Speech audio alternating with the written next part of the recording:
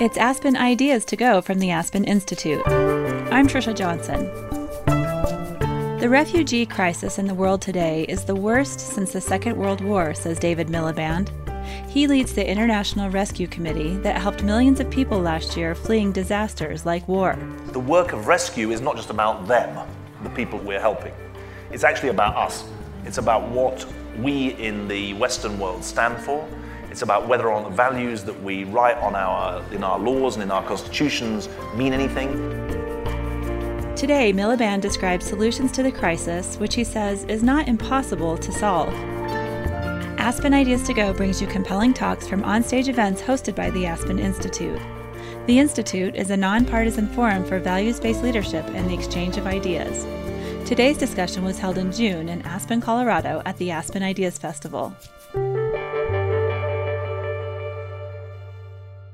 The refugee crisis has staggering numbers. 1 in every 110 people have been driven from their homes by conflict or persecution, says Miliband.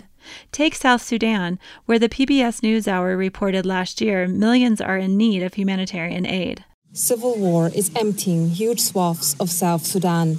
The violence has uprooted 4 million people, including 2 million who fled to neighboring countries.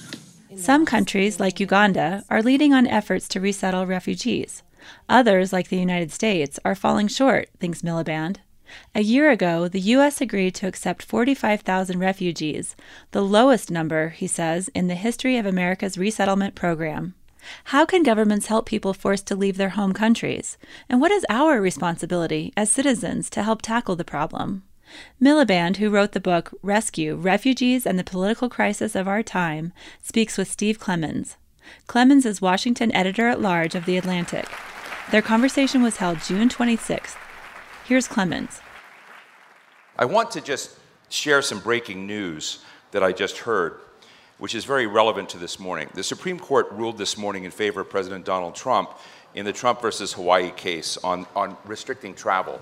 And said that there was no religious bias, that Donald Trump had reasons for doing this. And I want to just start there, David. Your reactions to this news from the Supreme Court that President Trump can essentially unilaterally ban people coming to this country. This is it's both connected to refugees, but it's also connected to other normal movements of people. What's your reaction? So I think it's a really good place to start. First of all, it's nice to be called old and antiquated by Steve Clemons. I'm feeling you're getting younger and I'm getting older as the years go by. Look, I think there's a really important point about this judgment, and it may be a surprising one, but I say it to you as someone who lives and works in New York, but who's not an American citizen. And that is that your Constitution and the law is a great bulwark of a free society, and it needs to be defended at every stage. But there is a snare in legalizing policy problems. And my great fear about the judgment today is that it will be reported not as President Trump's executive order is constitutional, it will be reported as President Trump's executive order is right. And there's a very big difference between something being constitutional and something being right. And my argument all along has been that the refugee policy as regards the arrival of refugees into the United States, the Trump administration inherited a situation where 90,000 refugees a year were resettled into the US. The president decreed that only 45,000 should come. In fact, only 21,000 are being allowed in this fiscal year, so there's been a 3/4 reduction in the number of refugees being allowed into the US. My argument has always been a policy argument that this is bad for America, bad for the refugees, and bad for the global effort to bring security and dignity to people whose lives are convulsed by war and persecution. And the constitutional argument, while born of the best possible instinct, which is to defend people, leads to a situation where it's almost that if something is legal, it must be right. And my argument, my response today is, well, it may be legal, but that doesn't make it any more right, because it's founded on allegations about lack of security vetting, lack of integration into society, criminal elements coming in, that is completely untrue. And I think there's I would plead with you, those of you who are Americans, to remember that your duty as citizens is not just to stand up for what is legal, but to stand up for what is right. So what is the impact of this decision, one of the things I've been worried about are the practices and behaviors, the norms we're showing today, inspiring similar actions by other governments. So when you see Viktor Orban in Hungary, you see some of what's brewing in Austria, you see what's been going on with Italy. What do you think, I mean, and I understand your constitutional point, but what do you fear or see as the impact of this decision in now other governments feeling even more emboldened to walk away from refugee resettlement and, you know, essentially the kind of moral obligations that you've been saying are so important in this world today when we have a refugee crisis probably of enormous historic proportions? Well, we are living through a refugee crisis of historic proportions. It's worth just having that as a bit of context, because it would be one thing if countries were pulling back on their commitments to refugees in a context where there were fewer and fewer refugees. Right. But we're living through the greatest refugee crisis since the Second World War. 1 in every 110 people on the planet has been driven from their homes by conflict or persecution.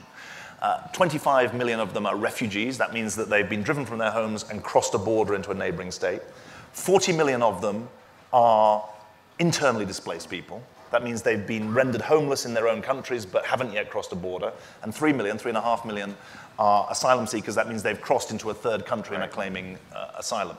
Now, that, to my mind, constitutes a crisis because, not just because of its scale, but because of the fact that for 60% of refugees, they're out of their own countries for at least 20 years. And for 80%, they're out of their own countries for over 10 years. So you've got long-term displacement. Less than 2% of the world's refugees went home last year. So that's the context for thinking about your question. And the best way of answering your question is to say, well, when America does the right thing, what happens? And we have a very clear test case. We had a lot of quarrels with the Obama administration. But in September 2016, they announced an increase in refugee numbers and an increase in humanitarian aid. What happened? There was a 30% increase in the number of refugees being offered for resettlement by other countries, and a large increase in the amount of humanitarian aid. And so obviously the obverse is a real danger, that every ne'er-do-well leader around the world is going to take inspiration from the decisions and the arguments that are being put forward, the allegations that are being put forward by the Trump administration. I think it's too simple to say that President Trump is the inspiration for Prime Minister Orban, because in fact Orban came first. Some of the moves in Poland came before the election of President Trump. But there's no question that there's what's sometimes called a populist, sometimes called a nativist strand of politics around the world that is speaking to economic dislocation, that is speaking to social change, social and demographic change, and that finds a ready market. Now, that is an argument that has to be joined, and the only thing I'd say is it's not a new argument. I mean, I quote in my book, Albert Einstein founded the International Rescue Committee in the 1930s. I've learned in America, if you're British and you write a book, you never tell anyone. It's like, now, having been in New York for 4 years, I'm like, I've written this book, you've all got to buy it. You know, it's only $15.99, and 20% of the proceeds go to the IRC. So I'm looking forward to many of you. Let me talk about this. No, but hang on, let me make the point. So we were founded by Einstein in the 1930s, and then I quote, there's this incredibly moving letter that he wrote in 1941 to Eleanor Roosevelt. And the letter said, there is persecution of an unspeakable kind happening in Europe at the moment. And you must plead with your husband, the president, to allow Jews to be resettled from Europe to America. And you know that the answer was no. And so this is not a new phenomenon. We've got to have a sense of historical perspective on this. And there's, if I may say so, an outstanding article that I read on the plane yesterday by Peter Beinart in the Atlantic this month, or on the website, where he says, look, don't say simply we're living through the 1930s again. His argument is this is much closer to the era of Harding, Coolidge, and Hoover in the 1920s, in the attacks on foreigners, the attacks on Italians in the 1920s and on Catholics, and the attacks on international institutions that happened in the 1920s. And of course, the 20s were the forerunner of the 1930s, but we have to be historically accurate in how we understand the times we're living through. Fascinating, because I was going to ask you if we're back in the 1930s, so thank you for referencing Peter. I should have been more aware of his piece. But let me mention something about this book, Rescue, Refugees, and the Political Crisis of Our Time by David, it's a very, very quick read, and it's a very, I have to say that as someone who has followed this, I've written about the refugee crisis, I've written about heroism during the 1930s by American foundations that were trying to save some of the bright minds in the world and bring them over. The Rockefeller Foundation did this, which we can get into in a bit. This is a deeply distressing book, and one of the things that drew me into it was your own personal story, which I hadn't been aware of. I mean, I knew that you had parents who were refugees, but why don't you share with the audience why your stakes in this question are so large? Steve actually said to me beforehand, you know, the book, it's surprisingly good. It's much less boring. It's much less boring. Much better than I thought it was much less boring than I thought it was going to be. So I take that. When we do the reprint, I think we should put that. Steve Clemens says, much less boring than you might have expected. Yeah. I take that as high praise. It's a rather British type of praise. But so I didn't really think about this very much growing up, because like many refugee families, my parents didn't really talk very much about their refugee experience. My dad was a refugee from Belgium in 1940. He got the last boat out of Ostend with his father. And he fled to the UK, leaving his mother and my aunt, his sister, in Belgium. My mum spent the war in Poland. She lost her father and in the war, and she survived thanks to the extraordinary courage of people who were willing to shield her and her sister. So she came to the UK not as an orphan, but on her own as a 12-year-old in 1946. And this wasn't a big part of our family narrative, really. We were shielded, really. We had the security of growing up in 60s, 70s, 80s, United Kingdom, relatively middle class, and it's only been more recently, and I think when I took on this job, I realized that in a small way I was sort of closing a circle by trying to help people who are going through similar trauma, albeit in different political context and different religion in many cases. And I think that the most important thing for me is that this work of rescue, that when I was appointed to run the International Rescue Committee, I said, look, there's a global challenge to how you do some of the most difficult things. How do you get medical aid into Syria? How do you educate girls in Afghanistan? How do you tackle sexual violence in Congo? I said that I thought that the IRC had a special role as an organization that's focused on families whose lives are traumatized or shattered by conflict and persecution. We're not a generalized anti-poverty agency. We work in 40 countries. We've got 17,000 staff in 200 field sites, and we're dedicated to people whose lives are shattered by conflict. I said there was a distinctive role for the IRC, but what I didn't realize is that the work of rescue is not just about them, the people who we're helping. It's actually about us. It's about what we in the Western world stand for. It's about whether or not the values that we write in our laws and in our constitutions mean anything. It's whether or not we are willing to assert that the values that we live by are actually not Western values, but universal values, and they're embodied in UN conventions on human rights that are often honored in the breach rather than in observance. And I think that the relatively benign political climate of 2013, 2014 blinded me, rendered a complacency about the fact that the moral ground on which the Western world stands is under challenge, not just from the outside, but it's under challenge from within. And I think it's really important that I'm able to try and speak to the fact that the rescue is not just something about them, it's about us.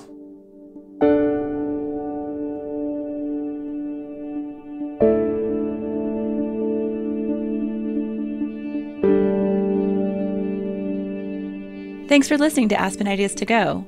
Today's conversation is from the Aspen Ideas Festival. Another speaker from the festival is working to fight hate and extremism in the United States. Christian Picciolini was a leader in the white supremacist skinhead movement. He says he started to become radicalized the day he was born. I don't think that ideology and dogma are the radicalizing factors. I think they're just the final permission slip that gives people a reason and a license to do and act out on whatever they're angry about. In our special Offstage podcast episode, Picciolini describes how compassion from the people he thought he hated helped him leave the skinheads. Now he helps others disengage from hate groups. Look for the episode, Offstage Leaving Hate Behind, in our lineup. You can find us on most podcast players, including Apple Podcasts and Spotify.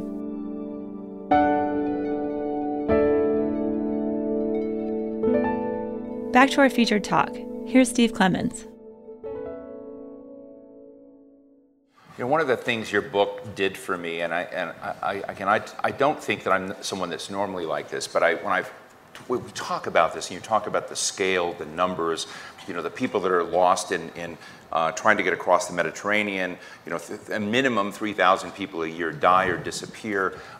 You helped this past year more than 26 million people. The scale and number is so large that it almost becomes sterile in the way we talk about it. And it has been these images of the young dead boy on the beach, or I remember in a film some of you may have seen called The Final Year, which was about Barack Obama, essentially focused in on John Kerry, Ben Rhodes, and Samantha Power in the last year in office. And there's a scene in there which is very compelling where Samantha Power at the UN has this virtual reality set where someone has gone into a refugee camp and she's trying to get the Saudi ambassador to go and do the same thing and listen to it. And I'm just interested in what you've learned as your experience when you're in an audience like this of helping people to understand the human dimensions of it beyond the vast scale of numbers. Well, the biggest challenge we face is not the scale of the problem. The biggest challenge we face is the fact that too many people look at the scale of the problem and think it's insoluble. That's the biggest mountain. And it's pretty galling to have someone in New York say to you, as he did, I could give you $1 billion and you wouldn't solve the problem, which is what someone said to me. And my reply was, well, if you gave us $1 billion, we could make a hell of a lot of people's lives better. And I think that that sense of impotence or dispossession is very, very much related to the dehumanization that has gone on. Some of that dehumanization comes from the scale, but some of the dehumanization also comes from political rhetoric. And when people are described as a flood, when they're described as a Trojan horse, that is dehumanizing.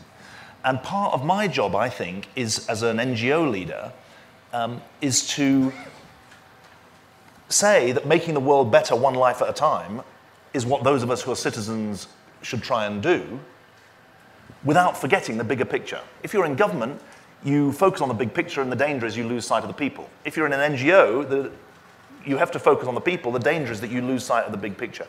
What I can say to you through the book and through talks like this is that actually this is a manageable problem, not an unmanageable problem. If you want proof of that, look at some of the poorest countries in the world who are setting an example to the richest countries in the world. I mean, Bangladesh has had 700,000 people arrive in the last 6 months, and its government, by the way, the annual average income in Bangladesh is $1,700 a year per person. The government of Bangladesh has not said it's got to build a wall to stop people coming in.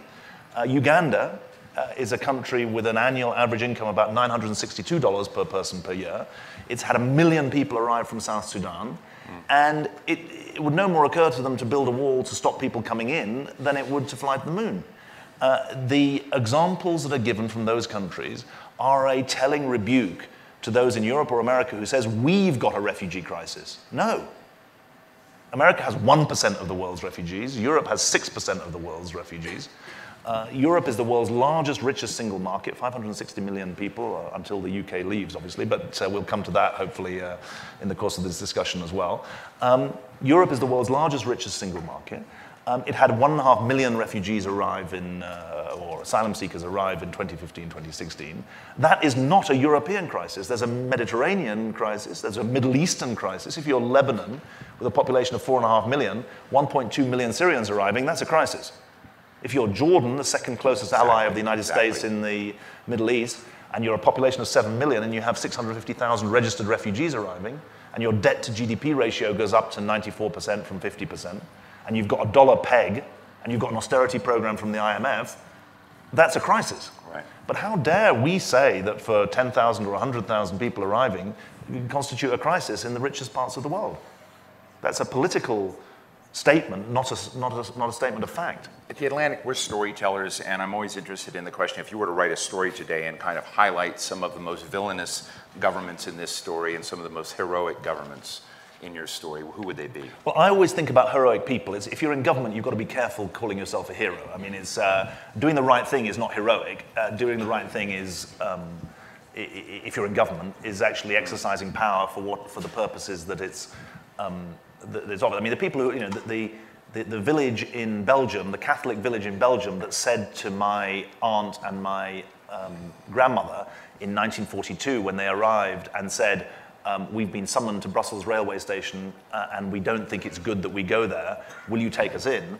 That Catholic family who welcomed in my aunt and my grandmother, that's heroic because they're putting their own lives on the line in an incredible way. But I do think that there are governments that are doing the right thing. And it's a surprising one because the government of Uganda, for example, is in the news for issues in respect of gay rights where it has a very repressive attitude. But if you're a refugee in Uganda, you get a plot of land, you get the right to work, your kids go into services, and you're given freedom of movement across the whole country. Surprise, surprise, in Kampala in 2014, when they did a study, 90% of refugees are off humanitarian aid because they're earning their own living. And so the heroes, I went to Kampala, and I met a South Sudanese woman who told me an unspeakable story about her relatives being killed in front of her, sliced up, she said, in front of her. She fled to Uganda. We gave her a business loan. She set up a banana ripening business where she bought bananas for the equivalent of $1 and sold them for $1.50 6 weeks later. Well, she rented a little shack from us to ripen the bananas. She then said, do you know what I did with the money? And I said, no. She said, I paid the school fees of my daughter. And I said, well, she said, do you want to meet my daughter? I said, of course. And where's your daughter? I said, well, she's sitting here. So we went and met the daughter. The daughter is studying for a Master of Public Health at the University of Kampala. And when I asked the daughter, what do you want to do when you qualify? She said, I want to go back to South Sudan to improve the healthcare system in South Sudan. That is doing the right thing. The woman, in some ways, was heroic. But the government of Uganda are doing the right thing, which is, I think it is, there are choices in politics where you've got a trade-off between popularity and doing the right thing, and there are also places where doing the right thing is costly. But actually, this should be a win-win. And I say this to you as Americans, refugees who come here are more likely to be in work than the average American. Right. They're going to be taxpayers, not welfare recipients. They actually pay back their car loans in greater proportion than the rest of the United States. Levels of criminality are below the American average. So it's not like we're asking you to offer charity to people who are going to become an injury to your country. We're asking you to do the right thing for people who are actually going to be an asset to your country. And so I think that, while I wouldn't call that heroic, I would call that appropriate, really. Villains? In this scale. No. Villains? Well, that's a tempting list. I mean, I think that we've made it a rule. I mean, it's obviously a very toxic political environment in the US at the moment. And we've made it an absolute rule that we don't, to use what you call soccer, what I call football. I always say to people, play the ball, not the man. In other words, play the policy, not the personality.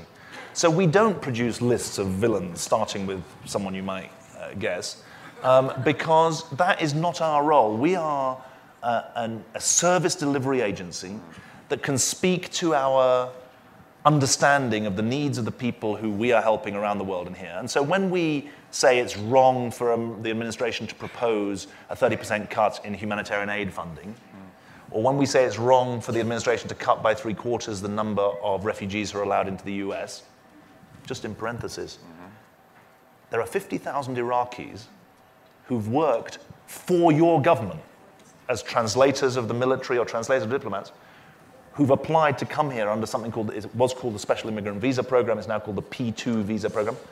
This fiscal year, 36 of those people have been allowed to come to the United States, even though they put their lives on the line for you and your government. We don't say about that nasty things about the president. We say that the policies are wrong. And so I think it's important as a non-partisan charity that we speak to what we know, which is the policy, rather than to the personality. So we don't do lists of villains.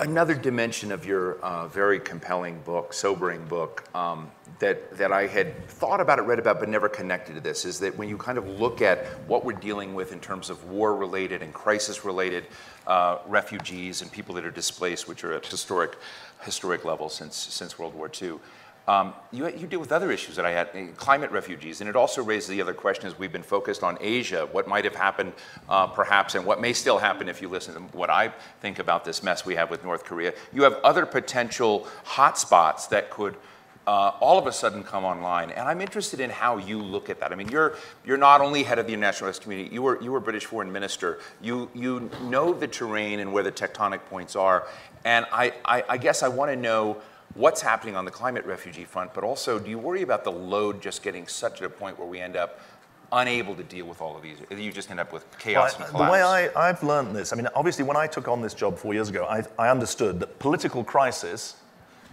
begets humanitarian crisis. I mean, What is a refugee crisis other than the failure of politics? What is a war other than the failure of politics? So I understood that political crisis causes humanitarian crisis. What I now understand is that untended humanitarian crisis causes political instability. I mean, at some level, the demonstrations in Jordan or the convulsions in Europe reflect an untended humanitarian crisis. And I think there is a crisis of diplomacy. That's why the 1920s parallel is so striking. Where are the all-night sessions of the UN Security Council on Yemen? I mean, I've got 400 people working in Yemen. We've got 40 staff in Hodeidah city today. Where is the all-night session? Where is the all-night session on South Sudan? South Sudan is a country of 11 million people. It's got 1.5 million refugees who've spilled into neighboring states. There is a crisis of diplomacy, which is somehow masked or covered by the idea that these are complex problems far away of which we know nothing and which we can't resolve, which was a 1930s phenomenon. And it really worries me. That's why, in a way, 30% cut in humanitarian aid, well, you can understand why I'm worried about that proposed, 30% cut in the number of diplomats. I mean, that is a retreat from global problem solving. That is precisely the wrong lesson of the traumas of the last 15 years of foreign policy. And that's an issue for Europe. A really good counterexample, one of the big things we did in 2008 was bring a resolution to the Kosovo crisis. We haven't had a repeat of the 1990s flow of refugees because people are protesting, the Kosovan refugees are playing for Switzerland in the World Cup and protesting about the status of Kosovo through when they score goals in the World Cup. There isn't a crisis confrontation there. And if you look at near to home, it's extraordinary to me that there's no coverage of this. There's 1.5 million refugees from Venezuela. We've had to set up shop in Colombia. We're setting up in El Salvador. There's 600,000 refugees from Venezuela have gone to Colombia, and which has got a fragile piece of its own. And so I think that the crisis of diplomacy is something that should really be a concern, because the embrace of so-called bilateralism, the retreat from multilateral institutions, is weakening those institutions at a time when we can't afford them to be weakened. It's Aspen Ideas to Go. Did you catch last week's bonus episode? We featured former Secretary of State Madeleine Albright talking about her latest book, Fascism, A Warning. She calls fascism a process for gaining and keeping power. The only person that I flat out call a fascist in the book is Kim Jong-un, the North Korean, because that is absolute power over people, in a way using terror and force against them. With populist movements on the rise, she thinks we should understand what fascism is and how we can fight it. Find the episode in our archive on Apple Podcasts, Google Play, NPR One, and your favorite podcast player.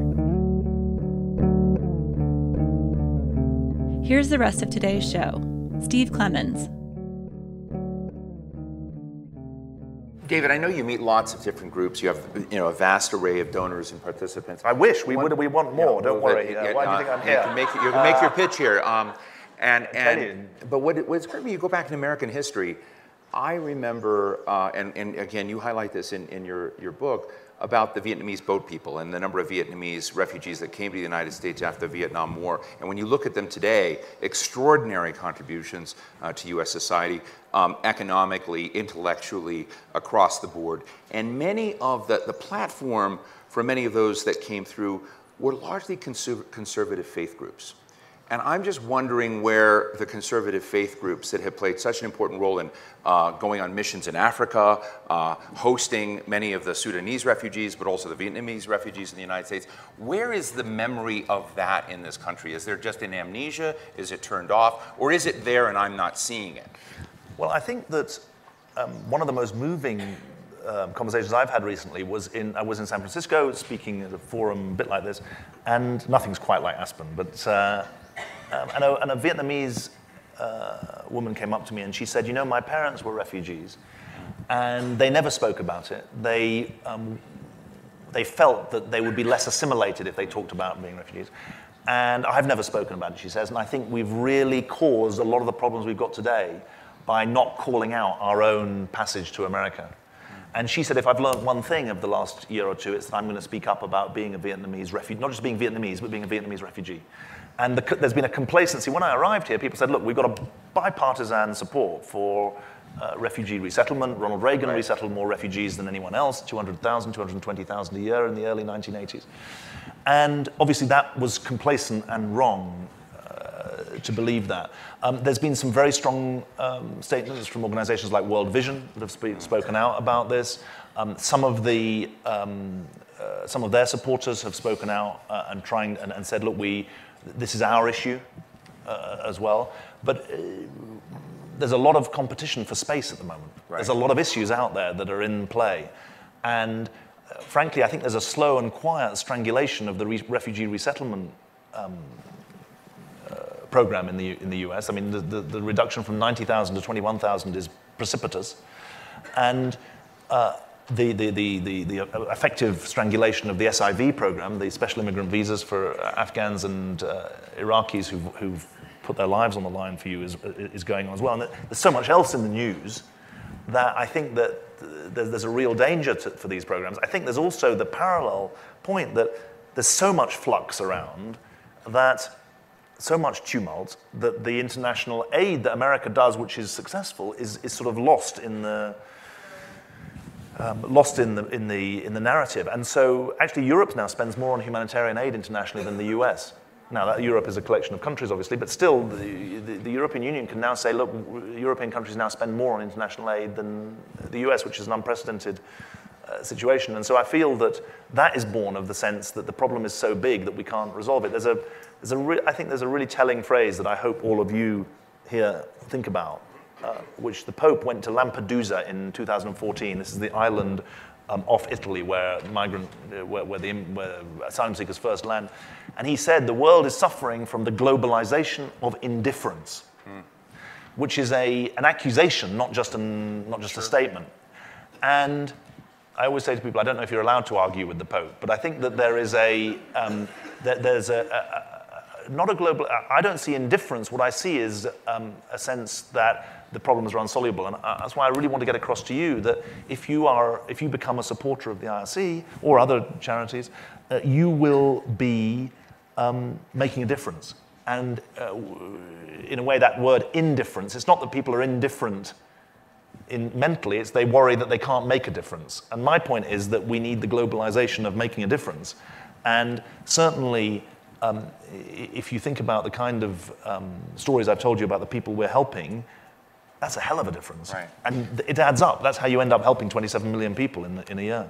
I have two quick questions, and I want to go to all of you. And this may sound unfair, but it is something raging in the United States right now, which is a debate on civility and how to respond to this. And it was the crisis of children being taken away from their parents that created something different. It seems to be at least the tipping point of the day, where a much larger number of people were so offended by this. And we, of course, had the incident where a restaurateur at Little Hen would not seat Sarah Sanders or ask her to leave, she and her family. And some are applauding this, and some are saying this is not American, that this is not civility. I'm interested in you as a tactician because, I remember when you were foreign minister, you weren't asking for people to go protest, but protesting is part of raising visibility for things. Marches, visibility. How do you feel If you had a restaurant, would you seat Sarah Sanders? Well, and I think family? so she wouldn't be choosing my cooking. I tell you that's. I'll tell you that for starters. What I think is really important in a febrile political climate is that you don't lead to a situation where there's a loss of focus on the real victims. Right. In politics, there's always politicians competing to say that they're the victim. And the victims in this extraordinary, disgraceful imbroglio on the southern border, the victims are the children and the families. Right. And anything which takes away from their situation worries me.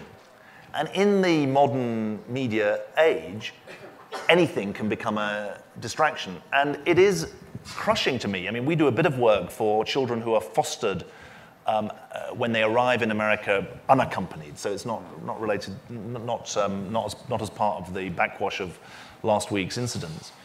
So we know a bit about what's going on, and we know a bit about what's going on in El Salvador and in the triangle in Latin America. And for America to be a country which is promoting family reunification abroad, which we do through family tracing, a lot of our work is actually reuniting families. For America to be funding family reunification abroad but sponsoring family disunification at home is an appalling commentary on how politics and policy has changed. And it will give license to people around the world to say, well, that's okay. And it's not okay. Right. And I think that what's really important in thinking about your duties as citizens is to make sure that nothing diverts from the real victims of this, who are children who are 6 or 9 months old, who are no longer with their parents, and who have no prospect of getting closer to their parents. Another staggering statistic that I learned from you is that over half of displaced children that are school age are not getting any schooling, not in any program whatsoever. And I know you just won a $100 million prize, IRC and Sesame Street productions from the MacArthur Foundation, as I understand it. What are you doing with that $100 million? Why is it so important? How are you trying to push the needle on that issue? So the trauma that you've heard people talking about in the southern border, the trauma of displacement, the trauma of children who see dead bodies and people being killed, that's called toxic stress. And it is a flood of hormones to the front of the brain, and it can affect you for life. The good news is that actually, if you get the right kind of nurture, social and emotional support, you can reverse the effects of toxic stress. And we've got the brain science to prove it, and in the partnership with Sesame and New York University, we developed a program that will tackle toxic stress among refugee and IDP, internally displaced children in the Middle East from 0 to 8 years old. It's called Sesame Seeds. It's a $50 million for us, $50 million for a Sesame's workshop, and so it's $10 million a year. So $100 million sounds like a lot of money, but actually when you break it down, it's $10 million a year for each organization. We're happy to have anyone match that because we've got plenty of other $100 million programs up our sleeve, honestly. And I think it's a really exciting program because what it says is that we can invest in breaking the cycle of disadvantage and degradation and division that affects these children. I've got on my wall in New York a picture that was drawn by an 11-year-old Nigerian girl in northeast Nigeria of a beautiful Nigerian woman. And I asked the teacher in our healing classrooms, which is essentially what we'll be delivering in the Middle East, I said to the teacher, what's the story of this girl? And to cut a long story short, they said, look, when she arrived at our classroom 11 weeks ago, all she could draw were dead bodies and soldiers. And now she's drawing a beautiful Nigerian woman. And she's essentially using art therapy to help tackle toxic stress.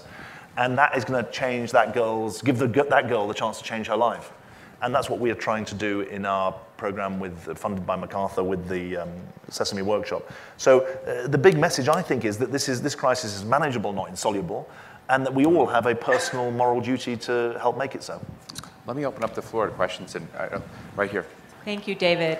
My question is, how relevant is the fact that the rise of nationalist far-right governments in Europe has been created by the Syrian refugee crisis of moving over 1 million refugees into Europe, and how correlated are those from your perspective? And secondly, what can advocacy organizations do to disentangle the question of crime and poverty and all of the issues that they feel are associated with the influx of these refugees and the actual work ethic that they have and what the actual results have been on the ground. And can I piggyback? It's crime, poverty, and terrorism that is often exploited. And your ancestors were from Belgium, and Belgium has been one of the places where this has also been used politically. So look, the truth is it's been exploited, and there's 3 or 4 points that one has to understand. First of all, Europe's biggest problem is not that 1.5 million people arrived. Europe's biggest problem is that it had ignored the refugee crisis in 2013 and 2014. Despite the Pope going to Lampedusa, in 2015, when 1.5 million people arrived, there was no European package ready to address that. And we all know in policy that if you're playing catch-up, you're losing.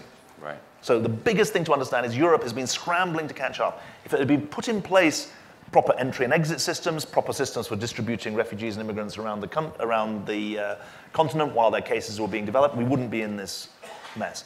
Secondly, we're living in the shadow of the global financial crisis. I mean, remember, Italy, Greece, Spain, Portugal have suffered monumental losses in GDP per head and income per head. Youth unemployment in Spain, I think, is still above 50%. So there's an economic backdrop to this that is real. Thirdly, there's no question that European governments are paying the price of a failure to distinguish between refugees and economic immigrants. And I think it's really important that we understand that 65 million refugees and internally displaced, 25 million refugees in total, 3 million asylum seekers. There are 250 million people crossing borders at the moment for economic reasons.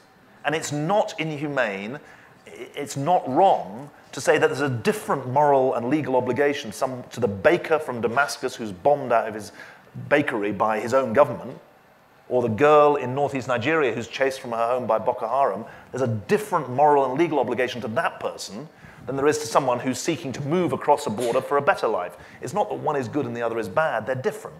And they carry different legal and moral obligations.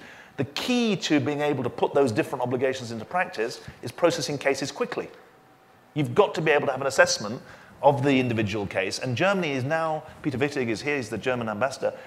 The time it's taking the German authorities to, I'm not saying that because you've got to answer all the questions, Peter, about it, but Germany is now processing 8 to 10 weeks to get an asylum claim processed. In the United States, it's now 286 days. There's no excuse for that. In Greece, there are people who've been waiting on the island of Lesbos for 3 years to have their case processed. And so Europe has made its own position difficult. Final point is, there's no question that those 3 factors have all been, that those confusions, those latenesses are being exploited in an effective way. But here's the word that is critical, and I bring my Brexit trauma to bear on this. The key word is control. If the population thinks that the government is in control of a situation, then it might think the government is right, it might think the government is wrong, it's not going to tip over the apple cart. If the people think the government's not got control of a situation, then you've got a problem. And I think that's where there is a link to the US debate about your responsibilities to refugees versus your responsibilities to the 11 million undocumented. Wonderful talk. You didn't bring religion at all, or if I missed it. So the crisis, I'm just going to go away from Europe and the United States for a minute, just to bring you... But just make it very brief. We just have a few minutes, so... Just the problem in Burma to Bangladesh to India is religious. Right. The problem in South Sudan is also religious. North being predominantly Muslim, South being Christian. Right. So you didn't bring it to change dynamics. You're absolutely right to raise it. Look, 3 causes of the current refugee crisis. The 4th will be climate, but it's not yet really the driver. 1, weak states that are unable to meet their obligations to their own citizens. 2, a weak and divided international order that has lost the capacity to problem solve. 3rd, very difficult to talk about, but division and tumult within parts of the Islamic world. I mean, that's a significant point, that we were founded by Einstein to rescue Jews from Europe. 45% of our clients today are Muslims. We're a secular organization, and it's absolutely right there to do so because we meet people on the basis of need. But actually, South Sudan is not a good example because South Sudan is not a religious conflict. It's an example that is ethnic, if anything, rather than religious. But Afghanistan, the Yemen, there are religious components, but they're interwoven with issues of power, resources, engagement with the outside world. And so there is a difficult to talk about but important element, driver in this, which is, has a religious basis. Are you proud or ashamed of the British government in all of this? I'm proud of the international aid program, where we spend 0.7% of our national income on aid. You spend 0.17%. I'm ashamed that while the Cameron government should have pledged to take 3,000 unaccompanied children who are refugees, the Theresa May's government threw away that commitment. So in Britain, no one understands this in America. In Britain, we would call that a curate's egg. A curate's egg is half good and half bad. Right here in front. Hi, Elif Gökçidem. I have an initiative called Empathy Building Through Museums. And my question is, I'm very interested in the moment when a leader faces a choice to do the right thing. Right. What is the one quality that you would think that individuals should have to make the right choice at any given challenge? Very cosmic question, So, but important. I think that if I think about leaders who I've seen have been successful, and if I think about some of the right decisions and the wrong decisions I've made myself, the defining quality is the ability to know the difference between knowing your own mind and defining your own reality. Really good decision makers know their own mind. They know their values, they know themselves, but they don't define their own reality, which means if you define your own reality, you choose your own facts. And you create your own internal logic. And if the way to avoid defining your own reality is to listen to people who you don't agree with, as well as listening to people who you do agree with. And if you maintain that balance, knowing your own mind, but not defining your own reality, you've got more chance of making the right decision. And above all, you've got a chance of making a decision. You see, the greatest sin in leadership is not to get something wrong. We all get things wrong. The great sin in leadership is to make a hypocritical decision, where you say one thing and you do another. And if you remember that you mustn't define your own reality, you've just got to know your own mind, you're more likely to avoid that trap. Have you met Donald Trump? I haven't met Donald Trump, no. What's the most senior member of the Trump administration you've talked to? I think it's probably better that I don't say, because I've had private meetings with some of them, and I asked to meet them privately. That's fair. Let me just frame this as a moment. I want to come back to you. I'm looking at Bob Steele now as I think about it. You know, Bob, not only in helping to run Aspen beautifully, but New York City. Donald Trump's from New York City. So many of the folks who've been around New York City, the story of New York City is one of immigrants who've created an extraordinary place in the world. I was in New Orleans the other day, and I saw this beautiful statue in a park I was walking. Some of you may know it as a tribute to immigrants. I guess it just rattles me. Like, with President Trump or with people here, everyone has connected to an immigrant story. When you meet someone senior, person X in the Trump administration, do they have any facility, any connection to this important part of the American ethic? Some of them do. But some of them don't. Some of them do. And I think that there's also a very deep and very conflicted argument about what it means to say that this country is based on an idea. And that is contested in a way that it hasn't been for a very long time. That idea being that it is a place where people come and find haven and make a contribution, irrespective of race or religion or region that they come from. And when the president said he didn't want America to be a migrant camp, I rather raised my eyebrows, since if not camp, it's certainly been an immigrant nation. And I think that really relates to, I suppose, the last thing I'd like to say to you, because it's really important that you go away from here thinking not just that I say that this crisis is manageable, but that you're able to do something about it. If you live in America, you or your family can volunteer with refugees who have arrived or are arriving, and help them figure out the way the city or the town that you live in works and make a difference for them there.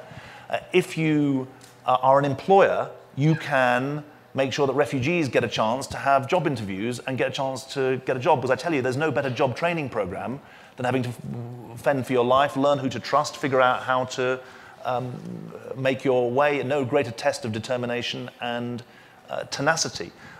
Since I've been in New York for 4 years, if you have financial ability, please give some of your finances to organizations like the IRC that can go and make a difference around the world. Tell them about your partnership with WeWork.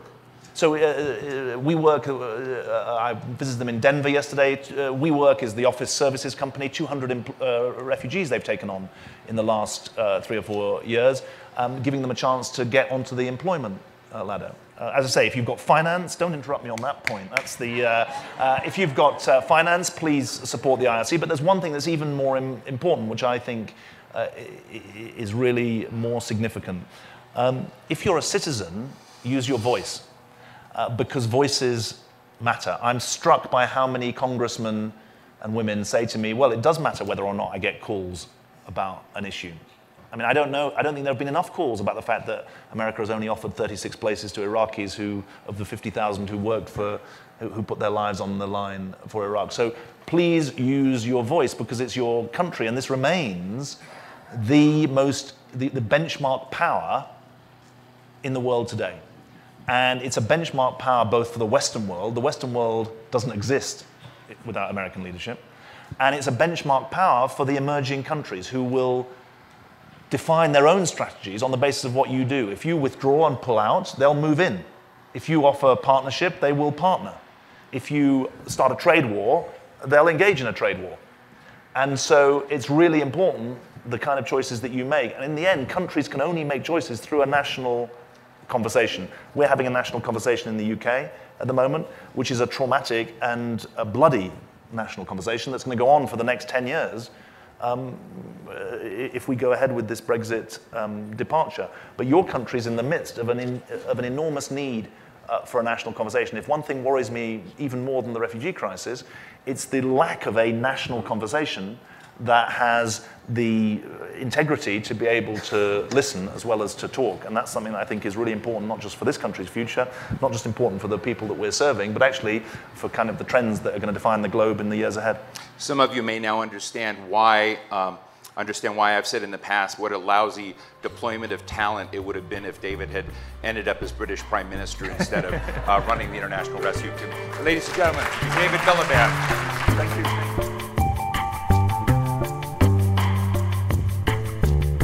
David Miliband is President and CEO of the International Rescue Committee. Previously, he served as Foreign Secretary for the United Kingdom from 2007 to 2010. He was also a Member of Parliament. Steve Clemens writes for The Atlantic and founded the American Strategy Program at the New America Foundation. Their conversation was held June 26th at the Aspen Ideas Festival in Aspen, Colorado. Today's show was produced by Marcy Krivonen and recorded by our team at the Aspen Institute. The Aspen Ideas Festival programming team is Kitty Boone, Killeen Bretman, Katie Cassetta, Libby Franklin, Brett Howley, Jamie Miller, and me. Our music is by Wonderly. I'm Trisha Johnson. Thanks for joining me.